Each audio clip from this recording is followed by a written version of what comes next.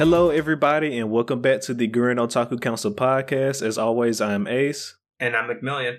And today we're back with episode 5. But before we begin with that, once again, as always, if you want to be a part of the council and join us every week as we discuss all things anime, then make sure to hit that subscribe button, as well as follow us on all our social medias, such as Twitter and Instagram. And with that being said, the council is now in session. So how you doing today, McMillian? Can't complain. I'm ready to talk about some anime, as always. Well, all right. So starting off with the one anime we always start off with, we're going to start off with Demon Slayer. And today we'll be covering Demon Slayer episode 5 and episode 6 of the Mugen Train the movie. So going forward, as always, spoilers. And we're going to start off with episode 5, Move Forward. So within this episode, basically takes place where we left off from episode 4. Inosuke and Tanjiro are facing off against Enmu, and technically the whole gang is technically facing off against Enmu, but Tanjiro and Inosuke are taking up the basically for the charge, to go for the Demon's Head, and not much is different from the movie again, people. But I guess to just talk about some stuff that happened. I really liked the dynamic of teamwork that we got to see from Tanjiro and Inosuke. If even remembering from the film, I thought this was a pretty significant act because we barely get to see them all sync up. We get to see them work together, but not necessarily take on an enemy all at the same time. So I thought it was really interesting to see Inosuke and Tanjiro have to team up and sync up their moves to basically get this kill. Yeah, that's an interesting fact that you brought that up, because I think even when they were fighting the Spider family, they each had their own individual spider to fight, so they wasn't really fighting together. And then at the end of that, Tanjiro was fighting the Lower Moon by himself and thought he won, but didn't end up winning. He had to be saved by his fellow teacher, the Hashira. But anyways, for the people that haven't seen the movie, this is basically the part of the movies where it gets to that part where it's okay, this is what we came to see the movie for. This is what we're here for. Yeah, the climax. The climax. Essentially, the climax, quote unquote. For those who have seen it, y'all know why I say that. Yeah. So, we finally get to the parts of the movie where this is what we came here for. One of the things that I do like about this is actually every time I see Zenitsu, I just think about how cold this man would be if not only he actually started fighting while he was not asleep, but if he actually learned more than one form. And it just got me thinking, how cold is the Thunder form actually? Because we only seen this one move from this form. And yet every time this move come out, he fucking shit up every time, every single time. And I'm just how the goddamn Thunder form got to be one of the coldest forms out here, but we only get to see one move because it's Zenitsu. Yeah, no, and if you remember the Flame Hashira speech, or maybe it was earlier on in the season when they met the Hashiras. Rengoku said this. They normally, out of the breathing techniques, the most common Hashiras come from fire, water, and thunder. Correct. So the thunder breathing technique, I'm pretty sure, is cold as all get out, but because of Zenitsu's not handicap, that's not the right word, but limiter, I guess, we only get to see the first one. But regardless of the fact, because of Zenitsu's skill with the first form, we still know that it's some power behind these techniques. Yeah. And then, of course, the whole fight between Inosuke and Tanjiro versus Enmu, that was cold. As you said, we actually finally got to see them work together and fight a demon for the first time, one of the first times. So that was dope. We got to see. You got to learn the form of Inosuke's breathing technique, because I don't think he actually said it before the Slice movie. And dice. I think he's used slices it. Actually, his breathing form, he calls it beast breathing. I'm not sure if he mentioned that before this. He's mentioned. If he did, I just must have missed it. Yeah, he called it beast breathing. He's called it beast breathing since he got introduced.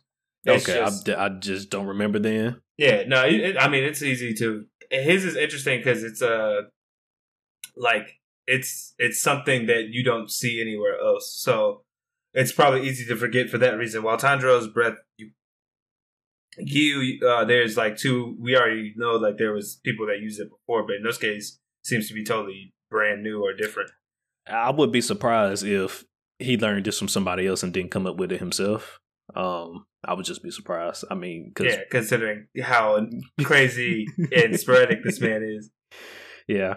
And so that was that. Also, one of the highlights of this scenes from that fight was when Enmu tried to trick Tanjiro into thinking he was still in a dream and to commit suicide. Yeah. That's one of my favorite scenes. Yeah, that was one of my favorite scenes as well because he been doing the trick of cutting his neck over and over again every time he goes to sleep, and during the fight he's been getting put back to sleep over and over again, and he almost committed suicide, but thanks to Inosuke, he saved his life, told him not to go out like that, don't die to such a lame death, which is understandable. It would have been messed up if that would have actually happened, but as we all know, plot armor, he's not gonna go out like that. The only shows I would expect somebody to go out like that is something like 86, but not Demon Slayer.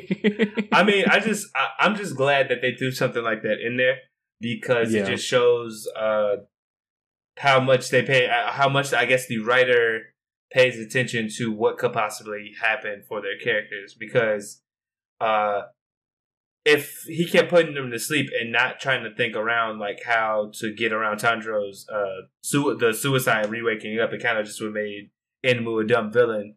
But it showed that he actually thinks before he acts. So he was lulling Tanjiro into like possibly ending himself in the real world, which I really enjoyed as just like a movie moment because that was such like a hard like, ooh, what's about to happen right here, Yeah, and so they end up. Of course, they end up defeating the demon. Tanjiro and Inosuke's teamwork worked. They end up doing a not simultaneous attack. Well, I guess you can call it a simultaneous attack.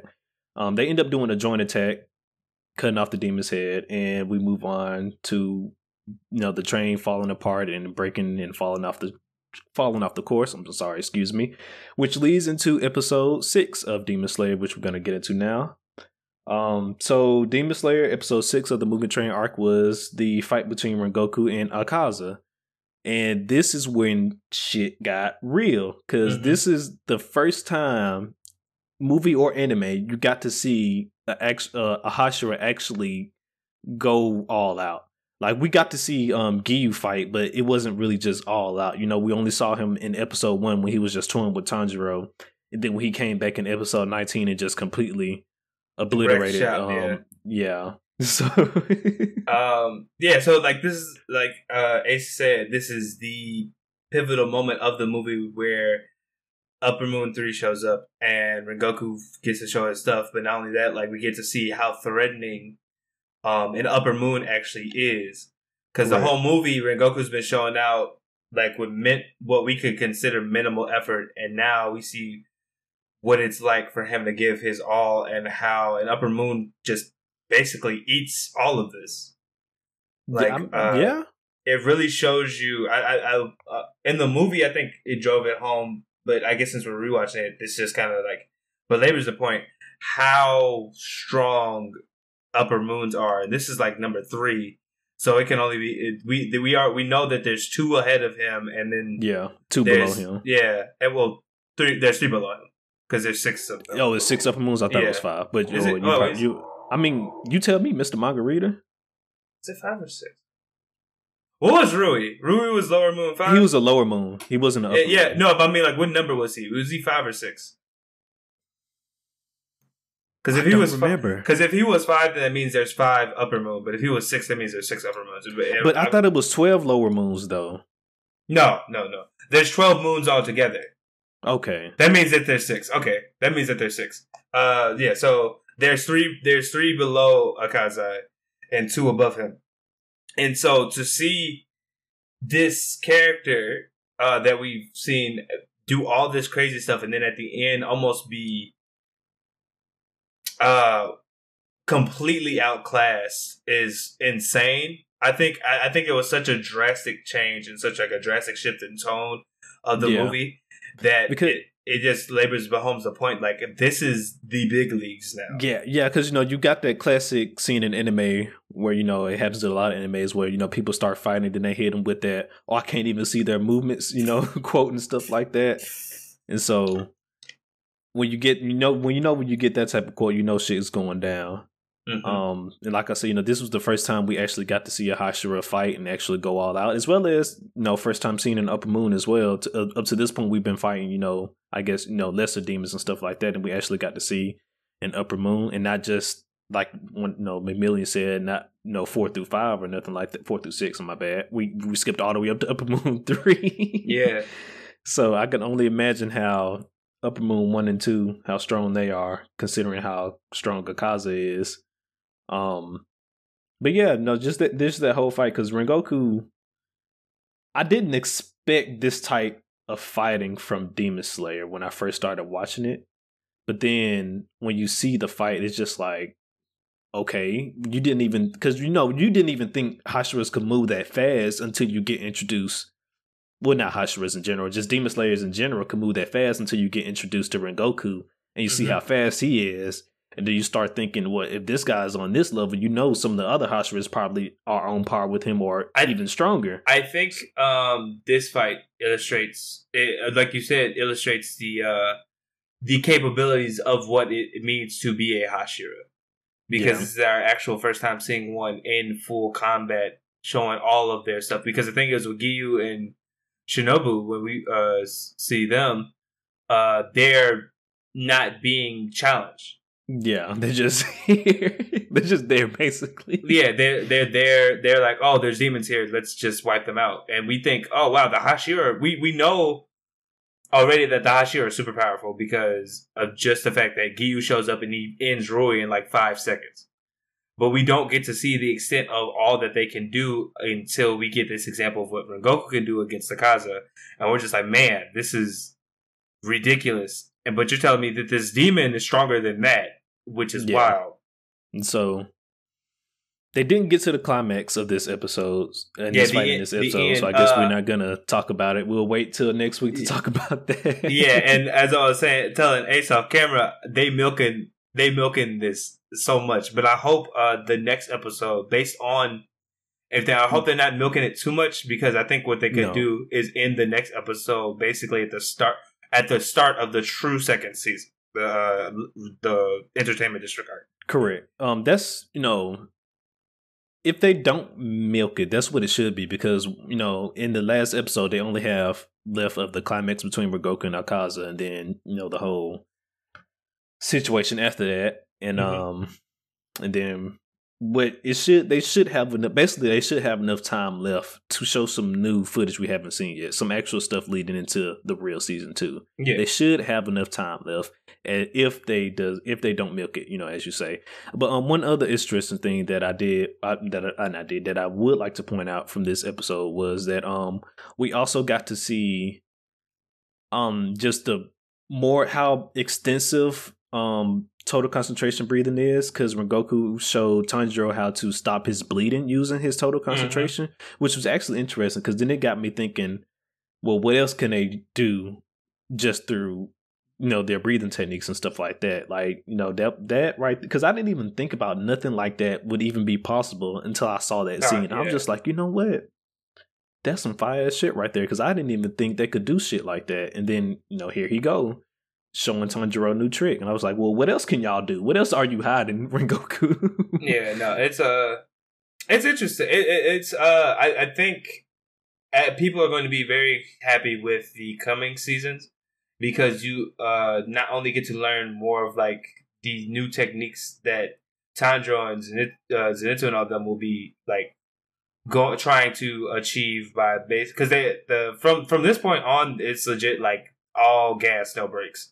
All gas, no brakes. All gas, no brakes. Like the enemies are going to be stronger, and the stakes are going to be higher. So you actually get to see more of like the Demon Slayer core as a whole, rather than just like our main characters experiencing this. You get to see the other Hashiras and all the other stuff going through. So I'm very pleased to say that the Red Lamp District art, or the Entertainment District art, is going to be really interesting moving forward, because you get to see more of like what the breathing techniques, what all they do besides just allowing them to fight and such. Just like with this, the whole Tanjiro stopping his bleeding thing. Interesting. Well, I can't wait to see it. Well, as you guys have already figured from this, Mr. Manga here has already read the manga. He knows what's going to happen, but I will try and keep him in check and make sure there will be no spoilers on this show. Don't worry about it. I'm going to try to keep him in check. But the good thing is he can give us some small insights in here and things to look forward to. Mm-hmm. So that will be the good thing. But other than that, so do we have... Yeah, I guess we do have to do it. So what will we rate these 2 episodes? I'd say each of them is probably like, I want to say the Enmu fight one. It's really hard because, like I said, it's like if this was the movie overall, I'd probably like give this whole series like a solid 9. But I think these episodes, separated together, don't hold as much weight individually. So I'd probably say the episode 5, I want to maybe give like a 7. Like it's pretty solid. And then episode 6.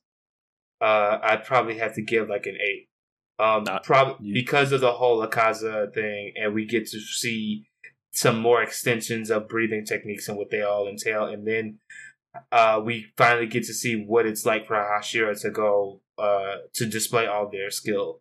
Correct. Well, no, you took the ratings right out of my mouth. I was gonna say the same thing. Episode 5 would be a 7 for me, and episode 6 would be an 8 for me. Pretty much for really all the same. Pretty much for all the same reasons that you just described, so I'm not really going to get too much into that.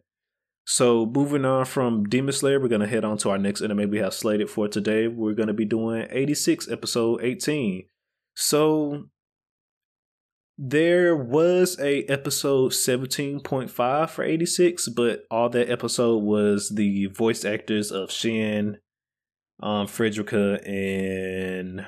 I can't remember Raiden? The last one. Right? Was it Raiden? There we go, Raiden. It was Raiden. Thank you. It was the voice actors of Shin, Raiden, and Frederica going over some of their favorite scenes from season 2 so far. So we're not going to cover that. But no, go watch it. It wasn't that bad. I watched some of it. I haven't finished watching all of it. I am gonna go back and watch the rest of it. So. Yeah, it was a nice little thing. I don't think I finished it either. But it was. I do enjoy sometimes looking at those. But we, on this podcast, I'm more interested in covering like the actual episodes, so we're not going to cover that on our thing. But I would say if you're a fan of the series, just check it out, see if you like it. Correct. So we're going to move on to episode 18. Would you like to start us off, Jay? Yeah. So episode 18 is titled "The Truth Is." In this episode, basically, it kicks us off with them actually gearing up to take on this, basically the suicide mission of attacking the Morpho. And in this episode, I feel like we get to somewhat of related to the title. I think we actually get to see that the truth of the matter is that while they were reeling with the fact, the 86 were reeling with the fact that last episode is that they knew that they were going to be sent on this mission anyway, and they had the feelings like, oh, they're sending us because we're 86, we're the only ones that can do that.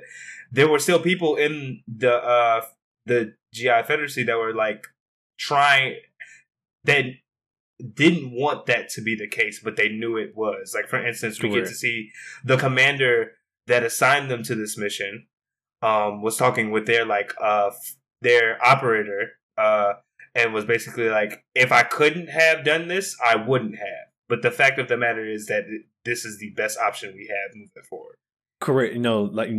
Like I was saying last episode, even though how messed up it is for them sending them on this mission, they have the highest chance of actually completing this mission, which is, it's a two-way street. It's fucked up that we're sending them out here, but they actually have the best chance out of everybody that we have in the military of actually getting the job done. Yeah, and we learned the reason that that guy, the commander, separated them up so they wouldn't actually look as threatening of as a force as they do when they're all together. Correct. To try and belabor the point of sending them into You know what? Super hostile territory. I didn't even thinking about that because I thought the reason I thought they would split up is because they were so strong, so they want to split their their strength up to apart, to cover more areas in the military. But I didn't think it was for the fact that he didn't want them showing off so much, basically, that the rest of the military realized how strong they were. And that was a really good point in the show. And I was like, you know what? Because I didn't even think of it that way. I thought of it the complete opposite way. Yeah, I think it really belabors the point that while the GI Federacy aren't 100% without sin, that they are better than the Republic of Saint Magnolia. Correct. That they actually are trying to still treat them as if they were like they're not trying to use them as weapons. They're legit like these are people, and we don't want them to be seen as weapons because if they were all together, they would have always been looked at like as a dominating weapon near force. Correct. And not like the just regular and not just like soldiers. Granted, they're not normal soldiers anyway, like people treat them as such, but if they were all together, I think the beginning of this episode belabored that point really well, is that they would have been seen as basically monsters basically, more so than just this elite fighting force. I mean, even to that fact, some of them they're still not liked by a lot of people in the military. Even goes to the fact that some of the higher ups wanted to kill them when they first found them because they thought it would be safer for the Federacy as a whole. Because as we didn't know at the time, but when they found their they call them Reagan lease, but I can't remember the proper term for them right now. But when they found their machines that they used to fight, and they looked at the battle logs on them, they read the battle logs and realized how, I guess, quote unquote dangerous that they actually were. And like, McMillan said earlier, that was also one of the deciding factors to split them apart instead of leaving them together. And from that alone, they was like, maybe we should kill them and not keep them here because look at this data, look how much battle experience they actually have compared to a lot of our other soldiers. And that, it was just wild. Another thing that happened this episode is Frederica is being left behind, even though I don't think she's being left behind, but we'll get to that later. I think she might be we'll doing get a sneak. to that. Yeah, we'll get to that. But so Shin goes to Frederica's room before the whole mission starts and tells her that she needs to stay behind because this is basically a one-way trip. You don't need to be here. We'll take care of your night for you. So you just you go home and you stay here. Frederica is not having it. She really wants she either wants to go with them or she wants them to stay. Yeah. One of the two. And she also looks up to Shin as a big brother as well. And I thought that was one of the best moments of this episode because Frederica basically threw Shin stuff in his face and was like, "Did you not try to stop your own big brother? Why would you think I wouldn't do the same thing? Yeah. I don't want you to become like Kiria. And I was like, this is a pretty powerful scene between these two characters because it's very obvious that Shin cares, even if he won't say it, it's very obvious that he cares about Frederica a lot. Correct. And that we all know that Shin didn't truly wish for his brother to end up the way he did. So this was such like a confliction of character, kind of. Is like we knew Shin knows he kind of has to go and do this, but at the same time he knows what might happen to him at the end of all of this. Correct. So yeah, that was a bittersweet moment scenes as well to look at because you got to realize that Frederica actually did build a deep connection with the 86 and especially with Shin, and not just they. She really does look at them as siblings. You didn't think that was going to happen at first, but she's grown to actually taking a liking to the 86. And she doesn't want to see them die, along with a few other people, which we're going to get into now. And I just want to say, you doubted my boy. Oh, yeah. You doubted my boy. Okay, let it be known. I don't know. Oh, no, wait. Before you get to it, I apologize to, what is his name? Ernst. I apologize to Ernst. He is the truth. You doubted my boy. He has gone to bat for Shin and his friends the entire time. He is a generally concerned person as far as their health is concerned, and he's legit rooting for them every step of the way. I had doubts only because, as we all know in anime, usually the most friendly person turns out to be like the manipulator. and that does not. And I am glad to say that is not the case for Ernst. Let it be known that there should be no Ernst slander on this podcast. Okay, Ernst is a real one. Yeah, he told them come back alive. Yes, and then no matter he what, even said, if you don't, I'm gonna destroy this world. I was like, there you go, Ernst. There you go. Which makes me think that Ernst may have a secret nuke hidden somewhere. But hopefully possibly. I feel like there are weapons. I mean, we kind of got to learn that this episode that there are.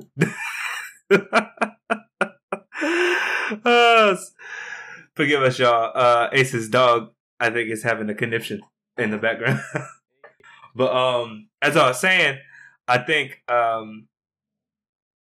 one of the good things, or the things that came from this episode, as a point to saying that Ernst will destroy this world, is that we got to see in this episode that the Jihad Confederacy might have weapons hidden, because we got to learn about I don't know how to pronounce it, the Nozen or it's some starts with an N, but it's a ship that floats right above the ground, basically, and can avoid radar detection and stuff like that. And that's what they're going to use to basically get the 86 to the Morpho. Correct. Yeah. There we go. Anyways, and then on top of that, the lieutenant is going to fly the plane for them, which I thought, because, also along with Ernst riding for them, their lieutenant has also been, is it their lieutenant or their major? I'm not sure what her title is right now. I keep calling her their operative, because she kind of like assigns their mission and looks out for them. So that's like what I call her. But no, she's dope. I like her a lot. She's also been running for the 86. And she is also going on this suicide mission with them. Be that she may not be as in much danger after they drop them off, but before then she's in just as much danger as they are. Also, that ship looks like it could crash at any moment. I thought that was so funny at the end when what was it? Ted? What was it? Leo. When Leo was like, "Who made this crazy thing? This is like," and it was shaking and everything. Like I am really interested to see how this is going to play out, because the way we left off in this episode, it seemed like they were about to be surrounded by. Oh no, not even seemed. They on the radar. It showed that they were surrounded by Legion, and I was like, "Ooh, how is this gonna go? Yeah, are they gonna Shane get that look on his face again?" Yeah, I was like, "Are they even going to make it to the Morpho before they have to deploy, or what's going to happen?" Yeah, so it's definitely going to be interesting to see what happens. And then, also before we forget, so as we were saying, Frederica, quote unquote, got left behind for this mission. But me personally, I think she snuck onto the plane. Mm-hmm. I don't know, because she did not come to see them off and say goodbye when they were starting the mission. So from that alone, I think she snuck onto the plane for that reason alone. No, she a bad child. She definitely stuck on that plane. And we'll probably find out within the next episode or two here that she actually snuck onto the plane. I just hope this don't end up like a Eugene situation. I'm not ready for Frederica. It's okay. I won't say as long as she stay on the plane, because we don't know what's going to happen to the plane. Mm-hmm. From what they was talking about, their plane won't be as easily shot down because they're not as easily detectable. But they didn't talk about like how durable it was or not. That's what worries me. They didn't talk about none of that, and then the fact that it's still a prototype, even though it passed all the tests, and that they were going to start mass producing it. It's still a prototype. They never did get a chance to start mass producing them, because when they were, the Legion started attacking, and they had to shut down everything and fight the Legion. So, it's just going to be interesting to see if, like, maybe you said, if they even make it to the Morpho to deploy it. Can they deploy it? Are they going to deploy it before they even make it to the Morpho, or are they going to successfully get to their destination?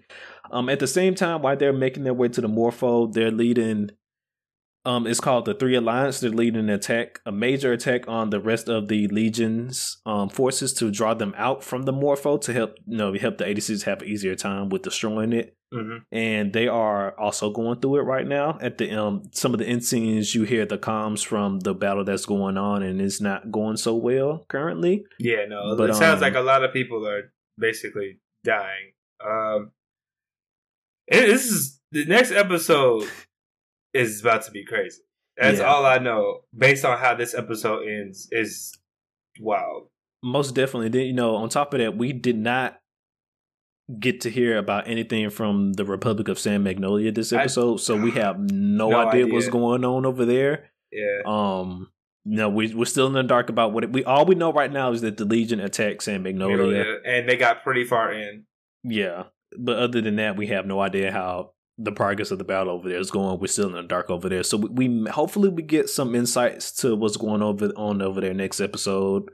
Or the episode after that. So, somewhere here sometime soon. I'm pretty sure before the season ends. Now, I don't know. Now, speaking of which, the end of this episode said the next one is a special episode. And I'm not sure if that means... Yeah, I'm not sure. It wasn't numbered. It said special episode something. I forgot the full title. But I don't know if that means we won't be covering it again or something like that. I don't think it's going to be another. I don't think it's going to be another commentary thing because it is. They might do it like a. I'm hoping it's not a recap. Maybe, but hopefully they're doing maybe an extended episode or something. Maybe it's very possible. It seems like we're getting to a very huge climactic point in the story, so we can only see. But with that being said, I guess we could go to rating it. Unless did you have anything else that you wanted to mention? Let me see. I don't think so. I think we hit up on everything that's going on. Ernst. Well, I do want to say one last thing. Ernst gave an amazing speech before the beginning of the battle. I just want to say that. Really inspiring. Got the troops ready to rock and roll. But other than that, no, I think we covered everything for this episode. Okay. So yeah, with that being said, guys, I think this is this episode, to me at least, is probably about sitting at 8. It has a lot of weight behind it. From the point from our side from finding out the Jihad Confederacy's leadership, even though it seemed like they were being unfair to the 86, were trying their best to actually keep them outside of ever doing something like this. To Frederica and Shin's conversation. That had a lot of emotional weight and story development behind it for these characters, as well as the ending, stacking it up, seemed like this is going to be a no holds barred suicide mission for the ages. Everything is coming up, and I really felt like this was a very strong episode. So it gets an 8 for me. Okay. I'm gonna give it a 7 out of 10. My boy Ernst, this whole time, I've been advocating for Ernst this entire time. He's been riding for the 86, but looking out for him. He cares for them, probably almost like his own children. He wants to see them stay alive and live their lives, and be happy citizens inside the Republic of Gilead. And also, their lieutenant, she also been riding for them, lieutenant or operator, whatever you want to call her. We'll get her title right here next episode, but she's been riding for them as well. She said as long as the 86 are fighting, she's going to continue to fight as well. So that was also nice to see and hear. And just the whole, we're heading in the next episode. Whether it's a special, whatever type of special episode it should be. Hopefully it's a regular special episode and not another voice actor type special episode that was going on. Even though those are nice here and there, it would just be kind of weird to see those kind of back to back like that. Yeah, I think so close. I think a big problem if it's one of those, it just kind of ruins the momentum that this episode built. Yeah, because a lot of momentum was built this episode. Correct, but so yeah, this episode definitely is building up a lot for the next one, and it should be a major battle that's about to go down. Well, not even about to go down. It's already just going down. Now, technically, by the end of this episode, yeah. It's already going down, and, we get to see it continue in the next episode, hopefully. And so, yeah, I'll give it a 7. Okay. And, so, yeah, with that being said, we're going to move on to our next anime we have slated for today, Mushoku Tensei, episode 18 and episode 19. We're going to start off with episode 18, so McMillion, I'll let you kick us off. Yeah, so episode 18 is titled Separate Journeys, and it's another episode that focuses on everybody's favorite magical teacher, Roxy. And we got to see Roxy back in the Demon Continent, basically reminiscing with an old friend, or the person we know is the guy who tried to take Rudy and Rudy Aris's and Rujid's like money from them at the beginning. The horsehead dude, and at first they're reminiscing about the times when Roxy used to work for the guild hall in the Demon Continent, and him encouraging her to go back to her family, which I thought was so funny because I was like, this character was acting like such an asshole to Rudy and them. Who knew he had such a sweet side? Yeah, who knew he also had an entire family. Family. I was like, this adult man makes his living out of scamming children. His family can't be happy with this. I mean, if they living out, who knows if they even know what he does for a living? But all they know is that bread is being put on the table. I guess, yeah. But yeah. So in this episode, we actually besides that, we also get to see Roxy reunite with her family, and we can finally get to know the reason why she left her country in the first place. Correct. And it's such a bitter. I was about to say bittersweet, but it's really not. It's not bittersweet. This is a bitter. sad story. The only reason, with a capital S. Yeah, no. The only reason I say it's somewhat sweet because as a person who's like interested in world building, this is such an interesting concept to me because basically, not to belabor the point. We found out Roxy is technically considered amongst her people to be a cripple. Because her people can apparently communicate telepathically. Did you have to use that word? You could have used a different word. What did you... Handicaps? Something like that. You could have just said outcast. You could have used the word outcast. She's been using that the whole time. But I mean, but I'm saying like she's... But the reason for it is because they view her as handicaps / in her society. So I'm not going to use the word group. She can't use the telepathic communication like her other race can amongst themselves, and basically that forces them to view her as an outcast.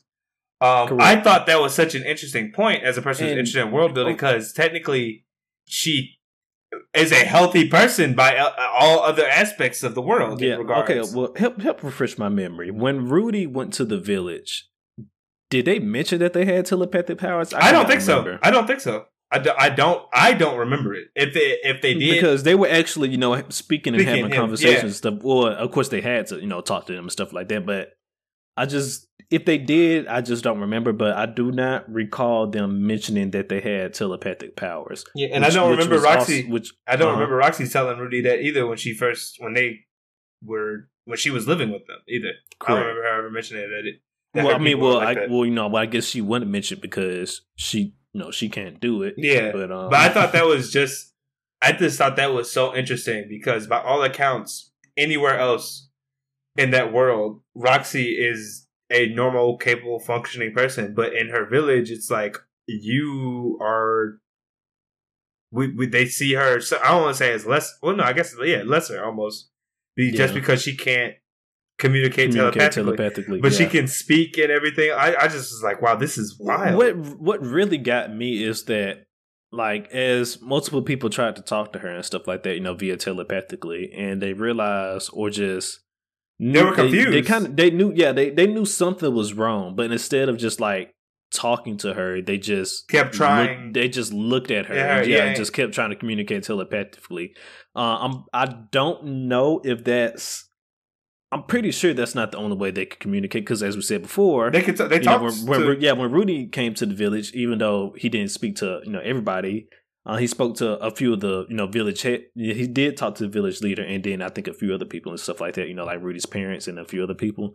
Mm-hmm. But so just if their village elder can talk / leader can talk, I'm pretty sure other people besides Roxy's parents also know how to speak as well. So it was just weird to me to see that they didn't even just try to regularly speak to her after they saw the telepathic wasn't working. But that's what I thought made it so interesting is that, like, they had the capacity to communicate in other ways, but because she couldn't, it's almost like she was viewed as, like you said, an outcast. And I thought that's so crazy. I'm like, that is such a interesting and well done point of writing, because anywhere else she'd be fine. She's a perfectly capable person and human being, but in her village, it's like you're handicapped, and that's crazy. It's just crazy to think about, like, how that created such a big problem and rift in her life.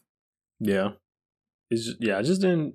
It was, like I said, it was just wild to me that they didn't even try to speak to her normally. That I just thought that was wild. Yeah, no, it's crazy. But moving from that point, Roxy finally goes back home and actually meets with her parents, and it's a very bitter reunion. At first, she doesn't even want to interact with her parents because, in a way, she feels like they see her as lesser. But in reality, all her parents wanted was to see her more. Correct. They obviously have love for her and everything like that. And Roxy eventually, just like kind of how Rudy and Paul did, another reunion, she finally sees that in her parents after her mom starts crying, when she's just like, "I'm kind of glad that you're just here." And we'll take this moment, because she's Roxy's mom the whole time while talking to her is trying to convince her to be like, you know what, we'd like to see you every 3 months or whatever. And Roxy keeps like, no, I don't think I'm coming back. Well, she said she even mentioned, she was like, can you at least come home, once every 20 years? And I was like, damn, once every 20 years? Like, I know y'all do live a long time, but golly. And Roxy the whole time is like, keeps on no, because obviously when she comes back, she feels, like they said, she feels lesser, like an outcast. And eventually, so Roxy's mom is just like, I'll enjoy the fact that you're here today. And I'm sorry that you feel like you can't come back. She starts crying, and Roxy's like, she realizes just how much her parents care for her. And it's this big, nice reunion that was really beautiful to see, honestly. Especially after the whole Paul and Rudy thing. Like, it was nice to be like, oh, look at that, love prevails. So yeah, after that, they, as maybe Billy said, they have their nice reunion. It didn't end like Rudy's dad reunion the first time they met, which was, good. She actually got to have a nice reunion with her parents. She wakes up the next morning. She's just having a normal conversation with her parents, and then she realized, didn't realize. Her parents tell her that Rudy actually came to the village, and then she put 2 and 2 together that that the dead end group that's been going around was actually Rudy and his friends. And now that she knows that Rudy is actually safe, she's going to continue going through the Demon Continent looking for the rest of Paul's family. Yeah, and she's not going to, and luckily, and she now knows that her student is in capable hands, so she's not worried about Rudy anymore. Correct. So, yeah, she's not worried about Rudy. She's going to continue looking for Paul's family and, keep moving forward. Also, at the beginning of this episode, we got to see Rudy, Ares, and Rogier on their way to the Central Continent. They're on a boat now, and oddly enough, what's funny this time, not only did Ares get seasick, but Rudy got seasick this time as well, which is funny, because he didn't get seasick last time, but I guess because it was a storm this time, it got to him this time as well. And so they're both seasick. And so they're on the way to the Central Continent now, and that's basically what's all happened for episode 18. So going on a rating now. I'll give this one, I'll give it a 6. 6? Yeah. I mean, we did have a nice backstory with Roxy, and we got to understand more of her character, more of her character, and more of the reason why she left home. And it was also nice to see her reunion as well. And now that she knows that, Rudy is safe, she's going to continue on her journey with helping Paul find the rest of his family. So that all those facts and stuff, it was good. But other than that, it wasn't really. This was just a Roxy episode. So I mean, I'll just give it a 6. Yeah. So my rating is somewhere around there. I was debating between like a 6 and a 7. So I was saying like split the difference 6.5. Yeah, I think this was a huge episode in terms of Roxy, but not necessarily a huge episode in terms of the overall story. But yeah, I think we really got to learn more about a character in a very nice way, and the world, and we got to learn more of Mushoku's world building, which I think it is honestly a masterclass. And in my opinion, it does it better than most things I've seen. Yeah, no, Mushoku does a very good job at world building. A very good job. But with that being said, yeah, I'm gonna go with 6.5. And I guess we'll just move straight into episode 19. Route selection. In this episode, basically, they've made it. Like I said in the last episode, we got to see them on a boat making it to the Central Continent. In this episode, they actually land in the Central Continent. more specifically, the kingdom of Shion, where Roxy was tutoring. But before they actually got there, while still on the boat, Rudy has another encounter with the mysterious god. The man god, as he's called by Rudy. And we got to see the man god give him some advice saying, you will meet your sister in this town, but you cannot tell her your name. And to save and help her and Lilia, you will need to write a note to your contact within the Shion Kingdom. And this leads to an interesting thing because us as viewers know that Roxy, which is who his contact is no longer there. Correct. So this whole episode, at least from the beginning, we're wondering, how is this going to play out? Yeah. And also, well, before you get too deep into the rest of the episode, actually, but between the whole interaction with Rudy and the man god, it just gets you wondering. Rudy even says it himself. What is the man god plotting? What is his overall goal? Why does he keep? We don't know if he's only going and giving Rudy these visions and hints and whatnot as well. We don't know if he's doing this to other people. All we know is that for whatever reason he keeps coming back to Rudy and giving him clues on how to traverse the demon continent, basically. Well, I mean the world itself, the world itself at this point, because he's off the demon continent now. And it just gets you thinking, what is his goal? Because even went as far as to say, if I give you a hint this time, the next time I come and give you a hint, will you trust me? And when he says that, and I was just, it just gets you thinking, trust you on what? Trust you for what? Yes, you have been helping us, but like the way you're speaking right now, it makes me think that there's some ulterior. I'm pretty sure he has some ulterior motive. I'm pretty sure he's not just helping Rudy just to help him out the kindness of his heart. I'm a little weird. Yeah, no, I'm not.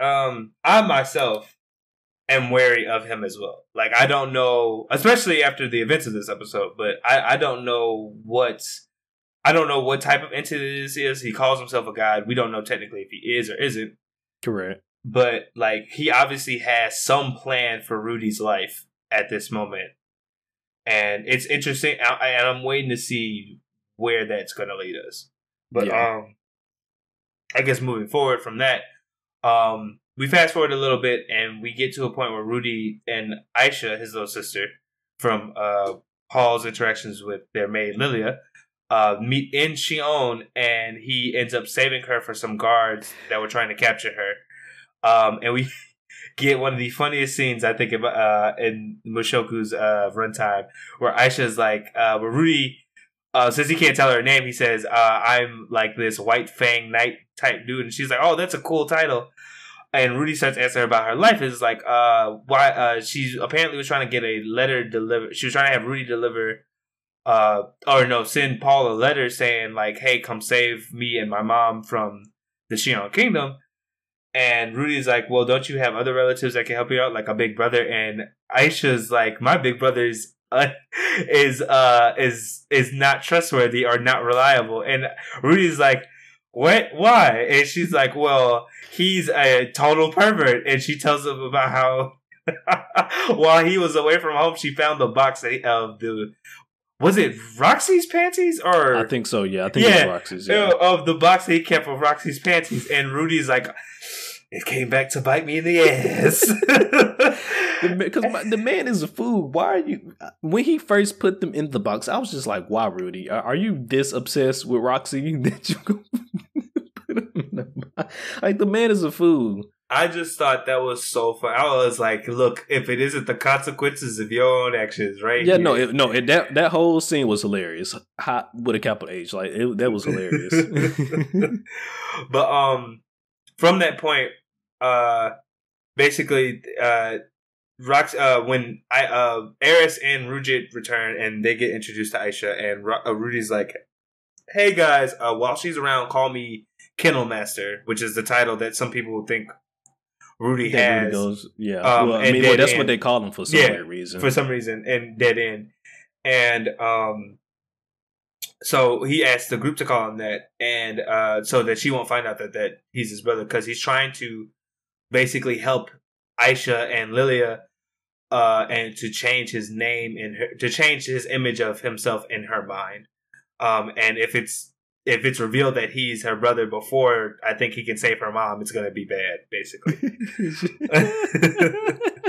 But so from there, after that little exchange, Aisha stays with the group, and then Rudy is awakened in the end by a soldier of the Palace of Shion, and Correct. she said, and she's. Hold on, but before you continue on with the rest of the explanation, one scene that I do want to point out from that one interaction I want to point out from that scene is when Rudy does get back and tell them that Aisha and Lilia is captured has been held captive here in the kingdom and stuff like that.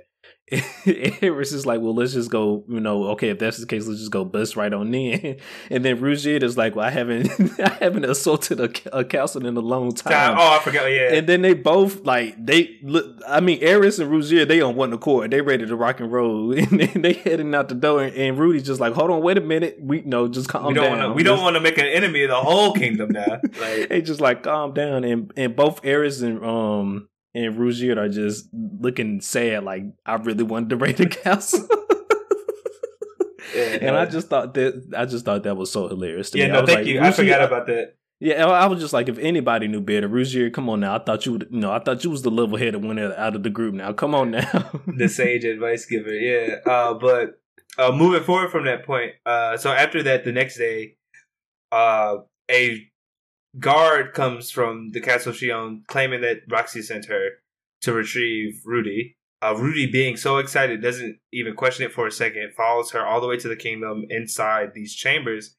And when they finally reach the castle, they enter these chambers that the Prince of Shion, that we got to see early on in season 1, that Roxy wrote a letter to Rudy about that she was training, is there, and he has Lilia tied up on the floor. And Rudy is like, well, what's going on here? Where's Roxy and all this? And before he has even a chance to react to what he sees, they remove the floor from basically under him, and he falls into a pit, essentially being trapped. And probably leads to the most second hilarious scene in this episode. We get to meet Pax Shion, the little brat who was the 7th prince in line for the throne. Now, from early episodes, I knew he was a fool, but this man is a real fool. This kid has issues. So the trap he had, the pit he has Rudy trapped in right now is a barrier built for a king class magician. He built it specifically to trap Roxy, so he could make her his sex slave. And my thing is, how do you think you're going to accomplish that with this pit alone? Because, one, if you're going to do that, you will always have to go inside into the pit. But then, two, to get inside, that's a barrier. Would you not have to let that barrier down to even get to her? I'm so confused. And then, if you do have to let the barrier down, what do you think is going to happen once the barrier does come down? I'm just so confused at how you think this trap. Rudy said it himself. How is Roxy going to know that I'm here? And Pax was like, I don't got an answer for that question. Well, basically, his answer was Roxy's a smart girl. She'll figure it out. I was like, this mother. And I was like, that's not how that works, Pax. At all. If people are trapped, how is if nobody's gonna know that they're trapped if the word doesn't get out that they're trapped, unless the only people that's gonna know something's wrong right now is Eris and Rugier. That's the only people that's gonna know. Yeah, because for instance, he was an example. He was like, well, you came to save Lilia, and I was like, yeah, but he only knew about that because a god told him. It wasn't like even if he didn't know about that, it was he came for Roxy. He didn't come for Lilia. You know what I mean? That's true. So, that's also true. But I'm saying the reason. I'll take that back. No, I'm sorry, I said it right. If he did not know about, if he didn't get the insight from the man guy, he would have been coming for Roxy and not for Lilia. You know what I mean? So it's just. I know, but what Pax said, Pax assumed that he had come to save Lilia because of his letter. But I was like, technically, he didn't even know if the guy didn't tell him, he wouldn't have even known about Lilia. Correct.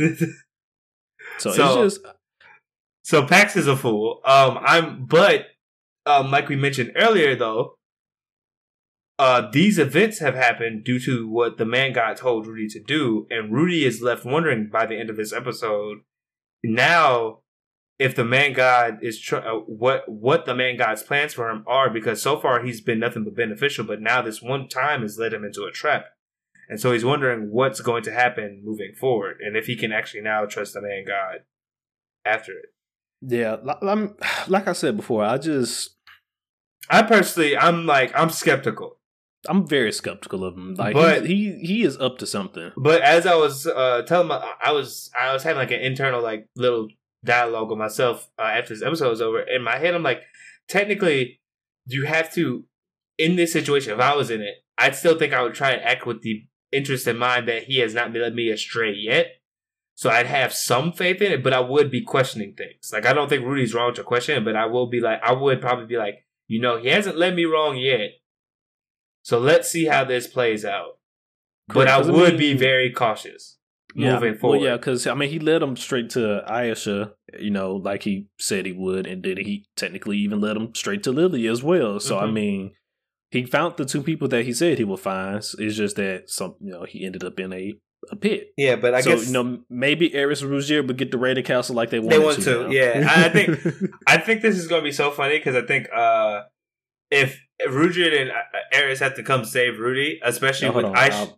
You continue. I'll be right back. Okay, especially with Aisha in tow, I think this is going to be hilarious because Aisha is then going to think that Rudy's useless again when she sees the fact that he had to be saved and he didn't save her mother from basically the goings on in the castle. It's going to be a really interesting point moving forward from that.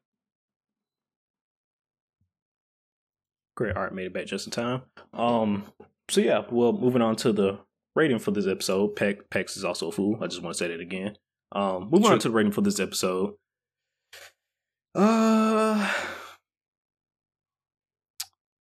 I think I will give it a 7. It was a lot of, we got one of the main world building aspects we got from this episode was the fact that there may be some deeper meaning to behind the man god actually helping Rudy, and I just thought that was so interesting because this up until now we really didn't have a reason to I guess suspect him of anything. Even though just you could have been suspecting of him if you're a cautious person, but really just up until now there really wasn't much reason to suspect that he was up to something. But definitely after this episode, I feel like he's up to something, and it's also going to be interesting to see how does Rudy get out of this situation that he's in now.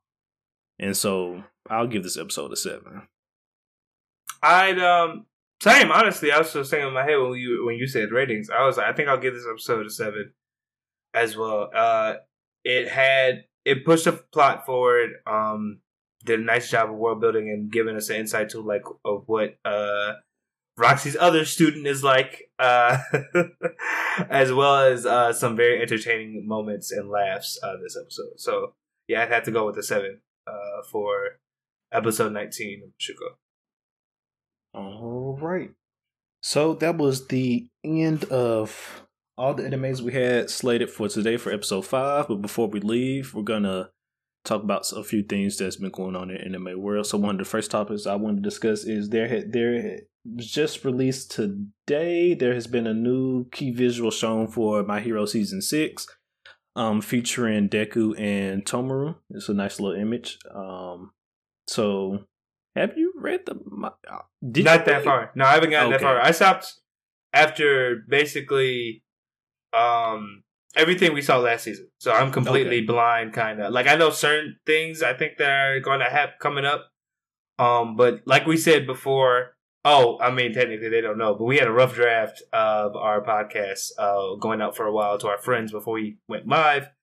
On one of the episodes, we covered basically the My Villain Academia arc, and we said that moving forward, stuff is going to get crazy for our heroes in training.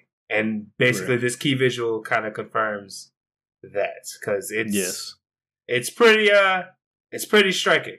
So yeah, it features what it appears to be, since my friend here doesn't like claiming things. It appears to be, in my opinion, 100% Deku, and who knows what power Tomura has, because we know he got a power boost. Yes, by the end of the villain arc. So correct, but in this key visual that they shown, Tomura is like just glowing and radiating with energy and stuff. Is actually kind of discerning, because like we said before. I don't think it was like you said that was in a rough draft, but Tomura was already dangerous with his quirk alone, and just the fact that his quirk is expanding and he's getting even more powers now from the Doctor is just kind of worrying. How dangerous this man is actually going to be.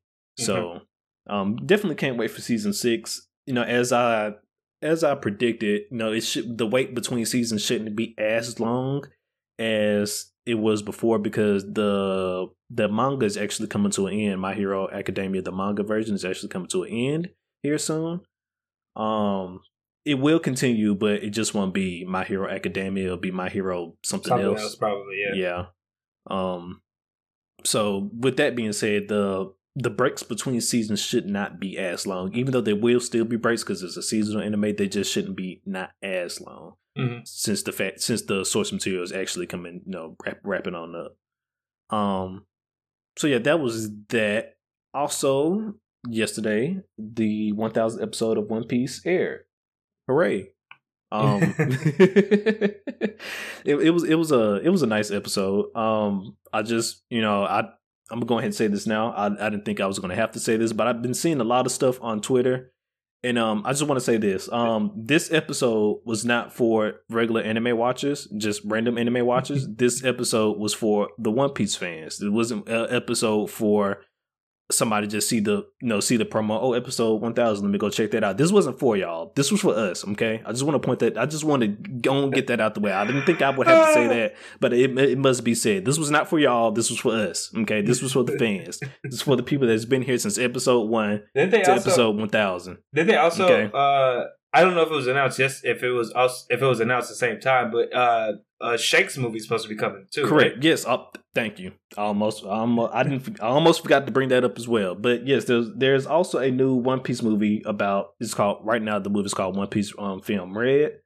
They may or may not be the final title. I'm pretty sure I'm not pretty sure. Like I said before, it may or may not be the final title, but it's a movie about Shanks. This movie might be canon. I'm hoping it is, that it will be canon, but we don't know too much details about it just yet. We only got like a little teaser image and a little small teaser video for it, letting us know that it's about Shanks, and then there was some other female character in the little teaser video as well. So definitely looking forward to that. It's releasing next year on August the 6th, if I'm not mistaken, of the year 2022, and I'm definitely looking forward to that. We'll be covering that once that comes out next year. So yeah, congratulations to One Piece. You hit the milestone of episode 1000. Did not think it would ever reach 1,000 episodes. It was definitely nice, to be here for the ride. As I said before, One Piece is definitely my favorite anime, and we've been through a lot with this anime from episode 1 to 1,000, and we're here. And so yeah, that was everything I had for today. You have everything else, Emilian? Yeah, no, I mean, I didn't really have anything special. You get the One Piece stuff out of the way. I know that's your thing, so rock it, my guy, rock it. It's all right. One day, I'm just gonna start putting One Piece segments at the end of every episode. just gonna come bust out during the One Piece segments with my straw hat. Okay, well, take us on out then, Emilian. Yep. So thank you guys for watching and attending this council meeting. As always, if you enjoy watching us, please hit that subscribe button. Also, if you're listening to this on any podcast streaming services, please go ahead and hit that follow or subscribe button and consider, rating us highly. If you would like to stay up to date with any news from the Gurren Otaku Council, be sure to follow us on our social medias. That is at the Gurren Otakus on Twitter and Gurren Otaku Council on Instagram, where we give updates and previews for the episodes and stuff like that. With all that being said, meeting is now adjourned. Peace, everybody. Peace.